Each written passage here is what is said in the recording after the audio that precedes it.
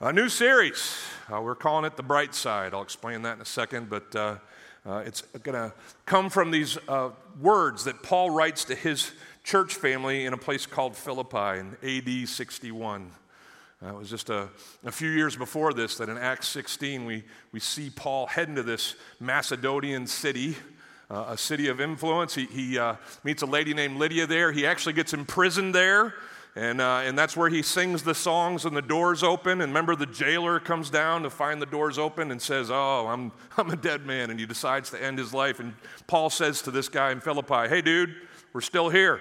And those converts, Lydia and the jailer and his family, were the first to be among those counted in the church here at Philippi. They've, in the years since, grown apparently. They've got overseers and deacons. They've become an established church, a giving church. It's why Paul writes to them. He's been the benefactor, a guy named Epaphroditus. Everybody say Epaphroditus. That'd be a great name for your next child or a dog. It'd be cool. Here, Paffy. Anyway, Epaphroditus was one of the members of the church of Philippi, and he heads to Paul where he is imprisoned. Did I mention that? Paul's in prison in Rome awaiting trial before Caesar himself. So Paul writes this letter, shares his thoughts, says his thank yous, encourages his family, gives an update. We called this series The Bright Side, or Bright Side, because that is a central theme to what Paul's writing. 16 times he uses some form of the word joy. He says in chapter 4, verse 4, he says, "Rejoice." And again, I say, rejoice. Rejoice in the Lord always. And again, I say rejoice. It's like, if you didn't hear me the first time, let me hit it with you again. Rejoice and rejoice and rejoice 16 times. We'll talk about this more as we go through this book this summer. But joy is not a feeling. It's often associated with the feelings of like happiness. But it's not a feeling, it's a choice. Joy is a choice that we make despite our circumstances, to look with hope in life, to see, as it were, the bright side, and to move forward in our faith with God. I did some hacking this morning in my study before I got up here. I took out like 4 of the 6 verses that we're going to preach. I got 2 things and 2 verses. It's still going to take a while, so just settle in, all right? But I think what God has for us, and I want to, if I can move, I don't know where they went. They kind of scattered all over the place. But I want to talk to our graduates. It's a fitting day for us to celebrate them as we begin this book. Because in the first couple verses, Paul kind of shows his hand. Here's what I want to focus on for you in life. Here's the things that I hope for you as a church. He's going to get the joy and add that to his themes in the book. But in the first 2 verses, we kind of get a sense of what's coming. That reminds me of walking around the cereal aisle when I was a kid. I'm going to open this box after we're done this morning. I'm going to crush these Honey Smacks. I've been looking forward to it since I bought it yesterday. But as a kid, I didn't get cool cereal like this. I got the stuff in the bag. Anybody remember the stuff in the bag? It tasted like the bag. And so once a year, my mom would buy us Fruit Loops. I went to a lady's house in the town that we lived in Maine. We called her our grandmother. Grammy Ada had this kind of cereal. It used to be called Sugar Smacks. Remember when they took sugar out of all the names? You got to be old enough. But now it's Honey Smacks. It's not as bad. It's totally as bad. Anyway, but moms, you don't know that. It's just honey. It's natural. Yeah, and I used to go to Grammy Ada's house, and I would just eat this, like breakfast, lunch, if she'd let me dinner.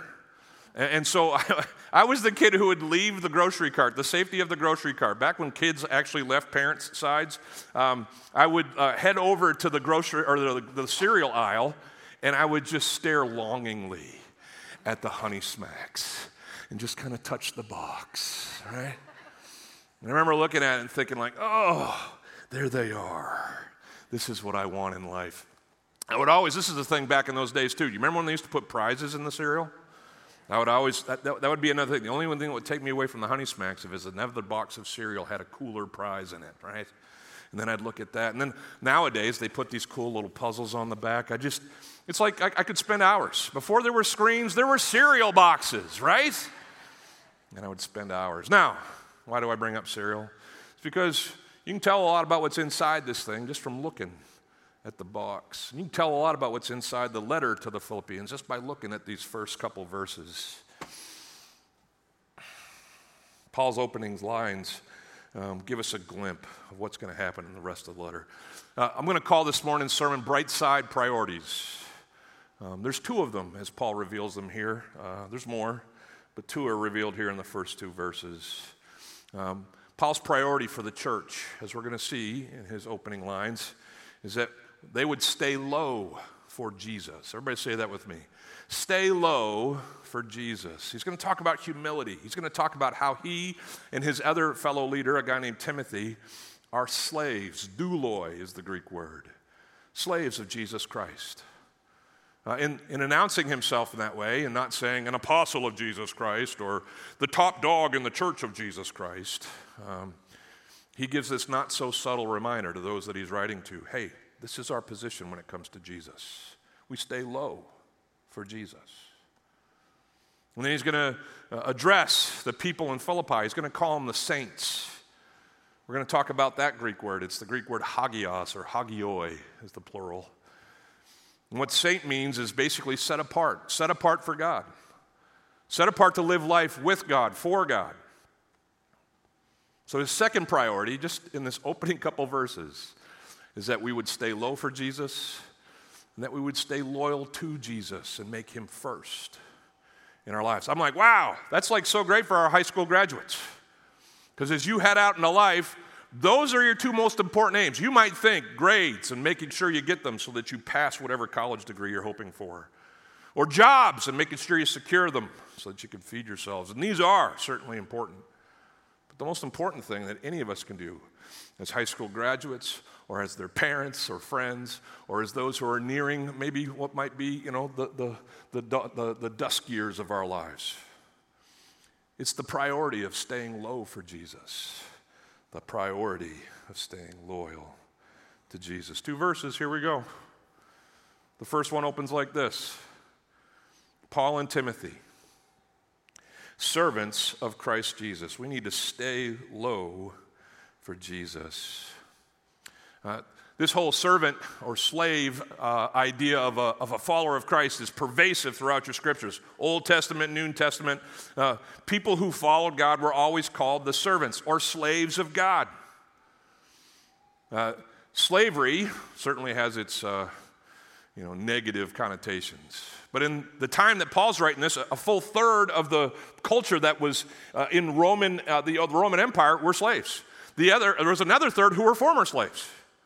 Like, slavery was just a part of life. If you got into debt, guess what? You were going to go work it off as someone's slave. If you were born into slavery, guess what? You were going, unless the master decided to emancipate you, remain a slave for the rest of your life, and your kids would too. I'm not saying it's right. I'm not here to argue the merits of slavery. I think we can all agree, not great.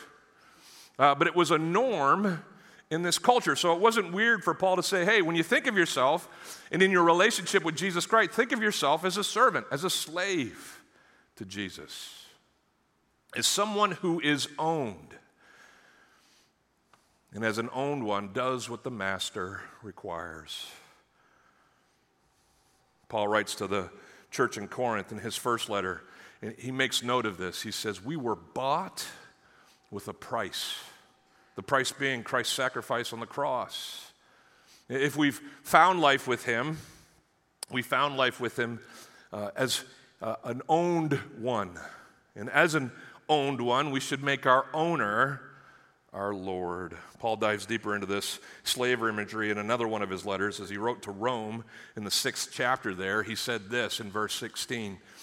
He says, do you not know that if you present yourselves to anyone as obedient slaves, you are slaves of the one whom you obey? And then he gives the two options, either of sin, or which leads to death, or of obedience, which leads to righteousness. We get to let someone own us. It could be the dark side or the bright side, the evil that we were born into in our sin natures, or this new life that we can have with Christ. He goes on and he says in verse 17, thanks be to God that you who were once slaves of sin have become obedient from the heart to the standard of teaching to which you were committed. You found Jesus in so many words. And you went from being agents of sin, enemies of God, slaves to the life without him. And through faith in him, you are given a life anew. It says in verse 18, he says, and being set free from sin, you have become slaves of righteousness, slaves of God himself. He says some more things there, don't have time. In verse 22, he says this. He says, but now that you have been set free from sin and have become slaves of God, the fruit you get leads to sanctification and its end to eternal life. Since we have been set free. It's so great. There's this picture of freedom that leads to slavery. Does everybody see this? We used to be slaves to sin. God set us free from that through Christ. But now we become a slave of a different kind. We serve a different master. We submit ourselves wholly to the one who has bought us and owns us, freed from sin to be a slave of Jesus. That fruit that comes from that leads to our sanctification. It ultimately ends in our eternal life with Jesus in heaven. Tell me if you've heard this one before. It's the famous verse in Romans chapter 3. It says this, for the wages of sin is what? But the free gift of God is eternal life through Jesus Christ our Lord. If you've never studied the context of that famous verse, it's in the context of the slavery discussion that we just went through. Slaves to sin no more, freed by Christ, to be slaves to Jesus. The wages of life without Jesus, what we earn for that? Death. But the free gift that God gives us is eternal life with Jesus Christ our Lord, which, by the way, entails a life of servitude and slavery to Jesus. I was thinking through this, read a great book on this. I want to share with you some of the things that the writer wrote down about this life of servanthood with Jesus. Staying low for Jesus means three things at least. One, our lives are God-directed, not self-directed. God-directed, not self-directed. Some of you are like, duh, Mark, we're in church. You're supposed to say that. I am, absolutely supposed to say that. Easy to say, easy to preach, more difficult to achieve in life, right? I'm going to get to another thing that marks the servant life with Jesus, talking about obedience as opposed to rebellion in just a second. But when I say God-directed over self-directed, here's what I mean. My life is a story being written by a sovereign God. He's at work around me. He's inviting me to join him in the things that he has for me. And my mission in life as his follower, as his slave, is to seek his direction for my life, not mine. I love that all these kids have these plans for their future. I trust that they and their parents have, consulted with God as to which direction they should go, and that they'll continue to do that as they do. Because the chief aim of life is not my directions, my will being fulfilled. The chief aim of life is for me to understand what God has for me and to follow him in that. You've heard me talk about this. Come on. Anybody heard your pastor say, I didn't want to do this for my living? Yeah, I grew up in a pastor's house. If you asked me as a kid what I wanted to do, my simple answer was not pastor. That left every other option, just not this. But God ordered my life in such a way that as I headed to a Christian university, which was not my plan, and began studying his word, and actually as a 20-year-old came online with Jesus for real, instead of just kind of, culturally, familially. He became my Savior. I looked around and I was like, wow, my life has kind of funneled into this one thing. I've met a great Christian woman. Her name's Eleanor. She's been my wife for not long enough, but almost 32 years.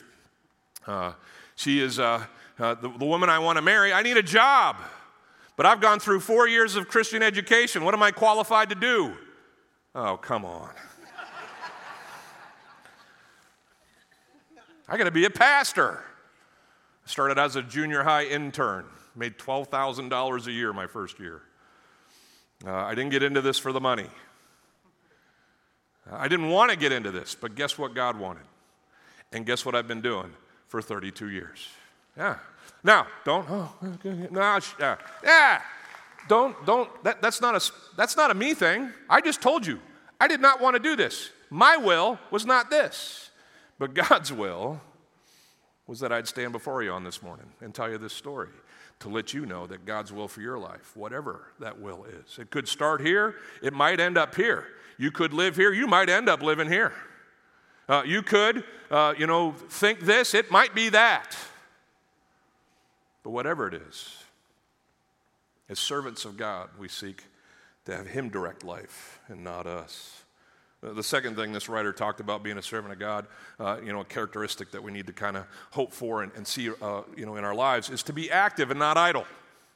Servants are active and not idle. Anybody work with someone who doesn't do their job? Frustrating? Anybody? Hope you're not that person. But if you've ever gone to work and someone's just there to get the check and they do the very least that they can possibly do, it's frustrating for the rest of the team.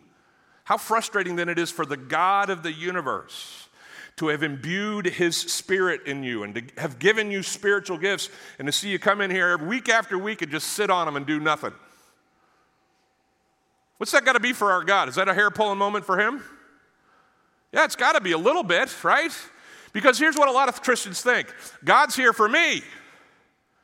And He's here to love me and give me my fire insurance and give me a better life. And they've got the whole thing twisted. God's not here for you. You were created for God. Created for God, by God. To serve God. And to honor Him with your life. Not just the paid people. Not just the seasoned and the senior, veterans of the Christian faith. You. If you're a follower of Jesus Christ, get busy serving Him. Honor Him with what He gives you. That's what it is to be a servant. Servants don't sit. You sit at your job long enough, you're going to lose it. Thankfully, God keeps us, loves us, perseveres through our, rebellious no thanks. But He hopes for us to realize His purposes for us and then to join Him actively in serving Him and those that He loves.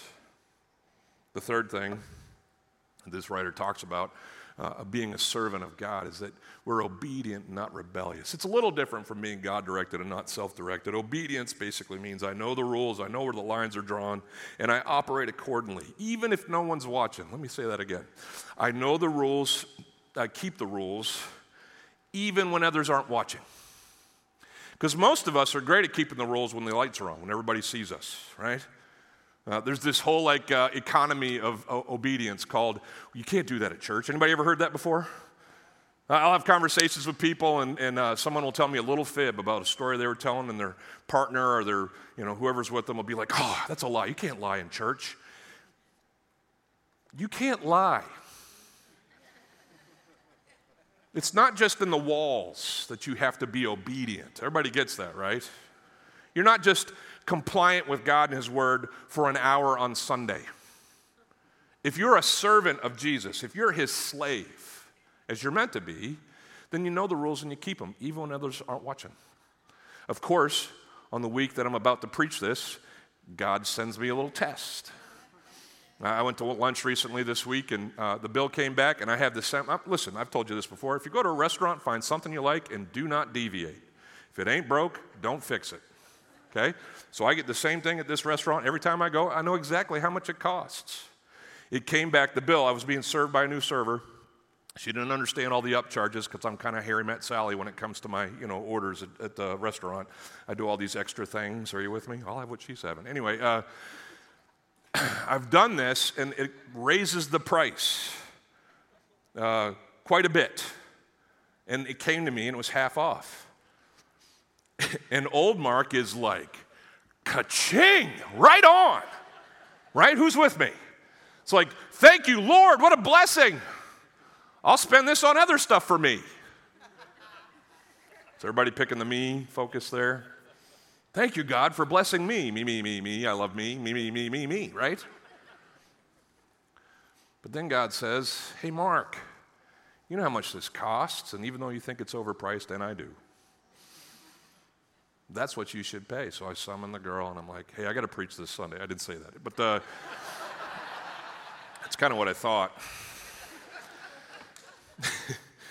And I was like, hey, this isn't right. You need to go back. There's a lady that works here. Her name's Viviana. Vivi will tell you what I need to be paying here, and you'll come back with the right bill, and I'll pay it gladly, and I'll even tip you extra today because, I got to preach this on Sunday. No, I'm just kidding.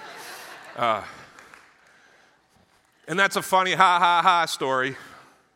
But most sin is private. Most sin that we think we're getting away with is the stuff that no one sees. I'm telling you, if you're a servant of Jesus Christ, it's not just for an hour on Sunday. It's not just in these walls. It's not just in front of your life group. It is your life, always. A servant is God-directed, not self-directed. A servant is active, not idle.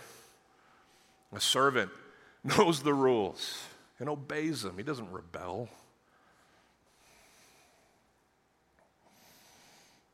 I told you it was kind of like these first two verses are like the cover of the box. It's telling us what's going to come in the letter to the Philippians.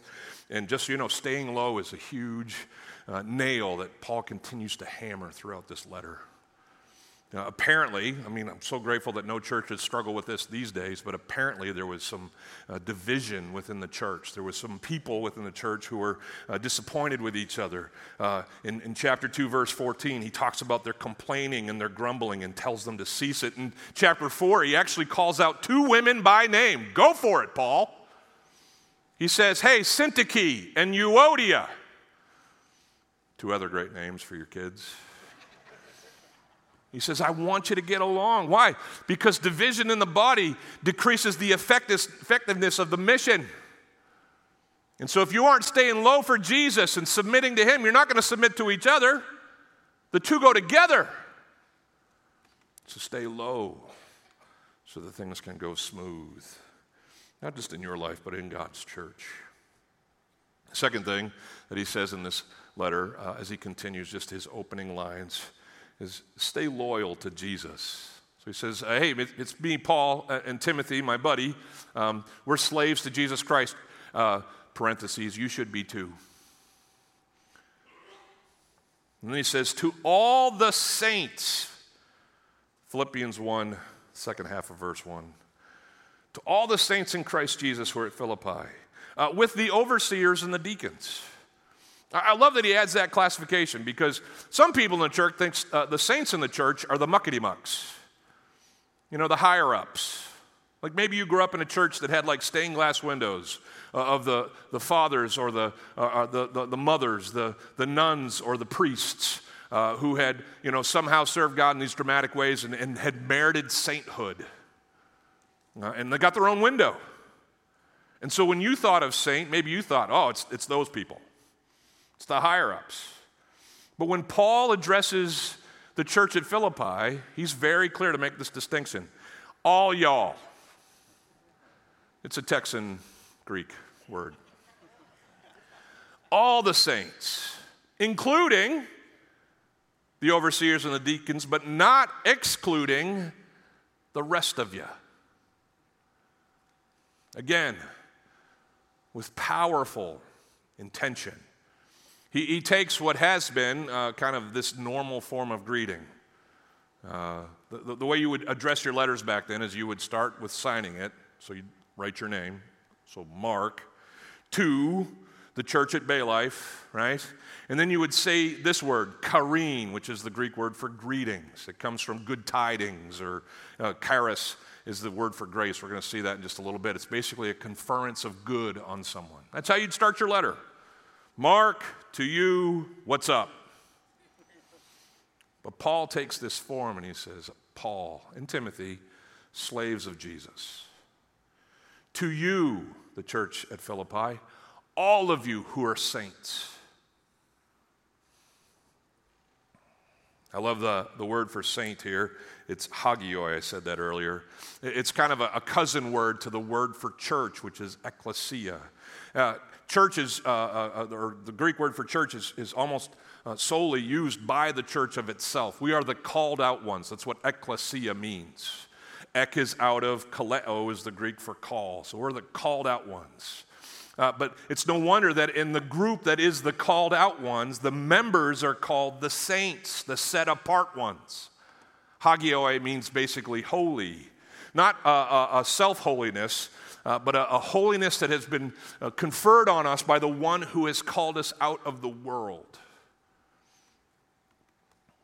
You're a saint because of your calling in Jesus Christ. If you follow him, he chose you to be his saint. Paul writes about this as he opens his letter to the Corinthians. The first letter, chapter 1, verse 2, goes this way: to the church of God that is in Corinth, to those sanctified. It's another form of the word hagios. It's the adjectival form of hagioi. Those who are sanctified in Christ Jesus, called to be saints. There it is, hagioi, together with all those who are in every place call upon the name of the Lord Jesus Christ, both their Lord and ours. Church Big C, we're the called out ones, sanctified, made holy by God to be his holy ones, his called out saints. Our allegiance, then, is to the one who owns us, the one who's called us. And we are to be loyal to God first. Now, we understand loyalty as Americans, right? It's hammered into us from like day one at school. What's the first thing you learned? I had to stand up in kindergarten. Actually, I was in Canada at the time, so that broke down. But when I got to America, see, I told you, you can't just make stuff, you can't lie. Keep the rules. Anyway, when I got to America, one of the first things I learned in elementary school was the Pledge of Allegiance, all right? I know you know it. Everybody stand up. We're going to be good patriots. There it is. It's our flag. Is it behind me? Here we go.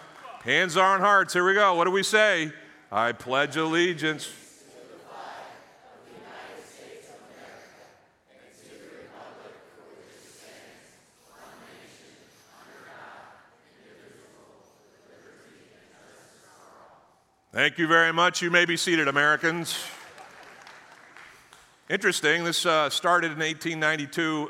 It came out of a textbook. It was written by a guy, a socialist actually, who had hoped that all countries would adopt these words for their flag. It wasn't American specific, but the Americans took it, obviously. And in 1954, just useless trivia, Dwight Eisenhower added the under God part. In the heart of the Cold War, he's like, maybe we should throw God into this thing. Glad he did. It's still there. Love that people, when they stayed in school, have to say under God, even if they don't believe in him. It's great. Fitting that, listen, I read up a little bit on the pledge. Some Christian groups are like, we're not doing it. We're not doing the pledge because we think it, diverts our true allegiance away from the one that it's supposed to be put upon. I can understand that in some levels. Again, I don't think that we need to exclude our countryness from our Christianness. Okay, they can go together. It's just a matter, one more time, of priority. Look at me. You're not an American first. Not even close. If you're a follower of Jesus, you're a Christian first. God comes first. And I know it's hammered into us by our schools, which are led by our state, by our country, to pledge allegiance to our flag, and rightly so. But when we come to Christ, our allegiance is to him. We have these creeds that should be on our heart in the same way that those words that we just uttered for our country are on our hearts. I won't even make you stand for this one, but just read it with me. It's the Apostles' Creed. It goes like this: I believe in God, the Father Almighty, creator of heaven and earth. I believe in Jesus Christ, his only Son, our Lord, who was conceived by the Holy Spirit, born of the Virgin Mary, suffered under Pontius Pilate and was crucified, died and was buried. On the third day he rose again, and he ascended into heaven, and he is seated at the right hand of the Father, and he will come to judge the living and the dead. I believe in the Holy Spirit, the Holy Catholic Church, the communion of the saints, the forgiveness of sins, the resurrection of the body, and the life everlasting. Amen. Catholic there doesn't mean the Roman Catholic Church. It means the universal Church Big C. But that's our pledge. These are the things that are primary in the Christian life. And so Paul says, hey, to the saints, to all y'all, not just the muckety-mucks. Remember that you're the called out ones, called to a life where you make God your primary. Staying low and loyal as we finish up is only possible because of this second verse I want to preach to you. It's only possible because the grace of God has been conferred on us and the peace of God reigns in our lives. Again, Paul takes the normal greeting, which was just the word kareen, greetings, and he shifts it so subtly but so intentionally. And he writes this in 3 of his letters. He says, grace to you and peace from God our Father and the Lord Jesus Christ. I love that he says this in conjunction with those 2 titles. We're slaves, we're saints. You know how? Grace that's brought peace. Grace that's brought peace. This word charis in our Bibles is a frequent appearer.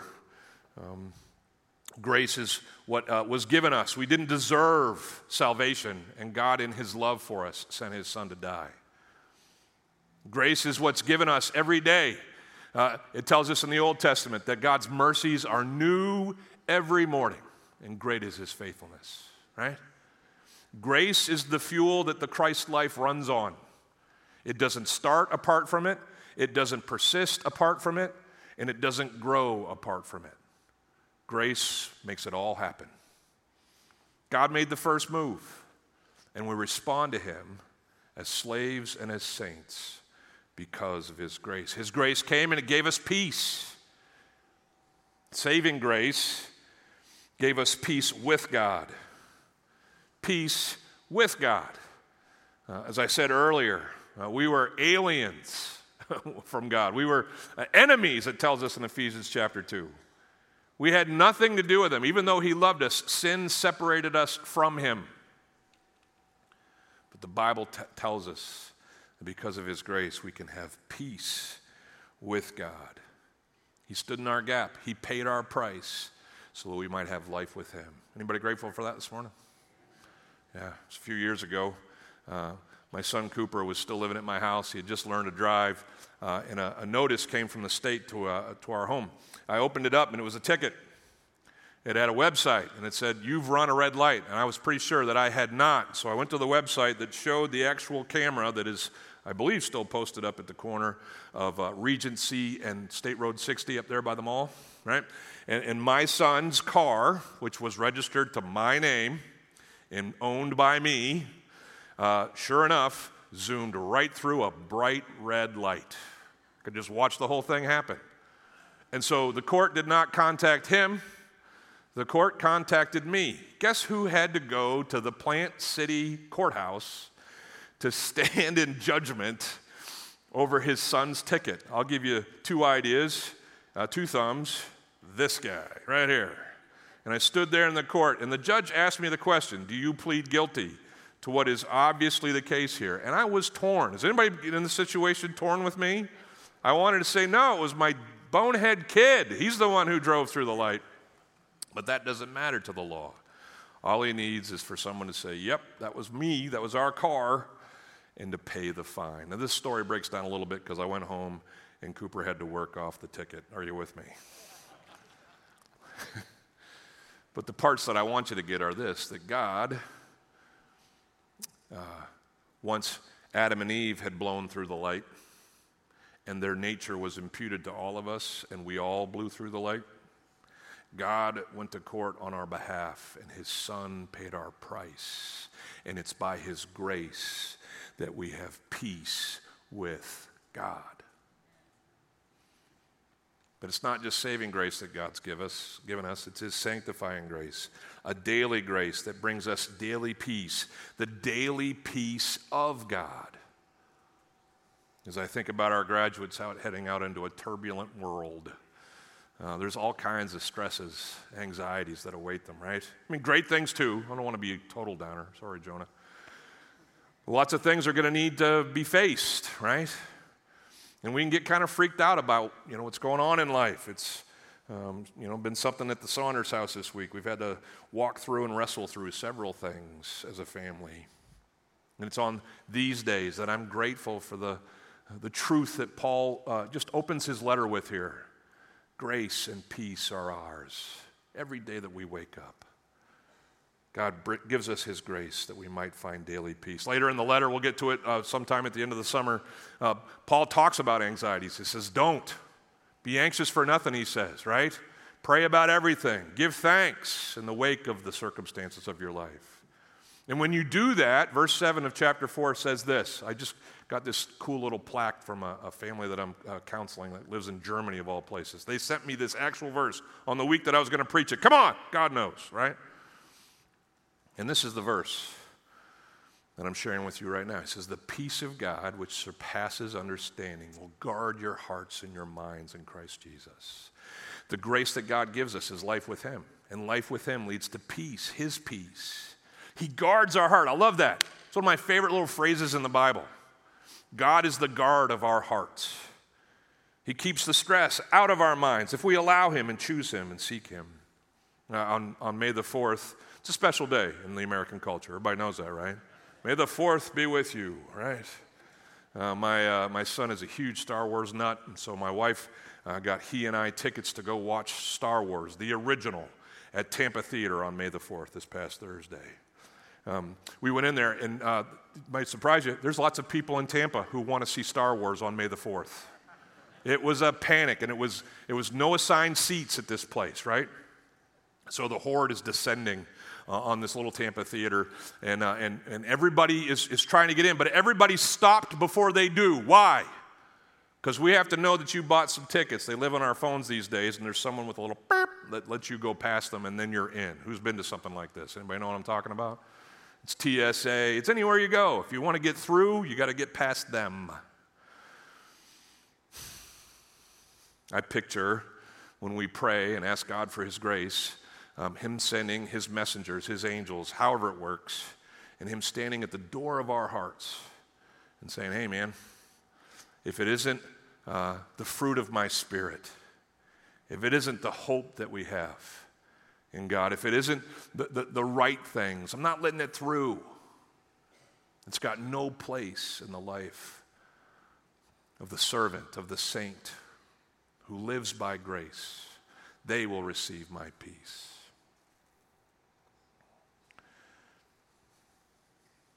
Bright side priorities. Stay low for Jesus. Stay loyal to Jesus. Graduates, if you're here in the crowd, I know some of you are. Those are my chief hopes for you. I hope you have a great college experience. I hope God blesses you in ways that we'll be able to celebrate as you come back and report. But my chief hope for you is that as you go through life, the good, the hard, the impossible, that you'll understand what matters most, that your first pledge will be to your God, that you'll stay humble in life with him, that you'll let him direct, you'll stay active on his behalf, you'll obey his rules, and you'll be his called out one, his saint, loyal to him above all. I know some of you are here today, and you've never made a decision to leave the life that you've lived to this point and join Jesus in the life that he wants to give you. What we've read this morning from our Bibles is that whether you see it or not, you're a slave to sin. You are living without the grace of God. And I'm hoping that today will be the day that you choose him and by faith receive what his son died to give you, new life with him. There may be others here this morning who are kind of on a break. Maybe you're watching online. You don't even want to come and hang out because you're just kind of like, okay, I'll just watch. But I'm not really paying attention because I know that my life is not putting God first. And I know that I'm heading in other directions, looking for meaning in other places. There might be some here, I know there are, who are so cratered by the stuff of life that it's just hard to even see the goodness of God and the ways that he wants to lead us. Whatever the case, my hope for those who I just mentioned is simply this, that as James put it in his letter, that you would humble yourself in the sight of the Lord so that he might lift you up. Stay low, stay loyal, and God's grace and peace are yours. That's something to be grateful for today, isn't it? Can we stand up and sing our gratitude to our God?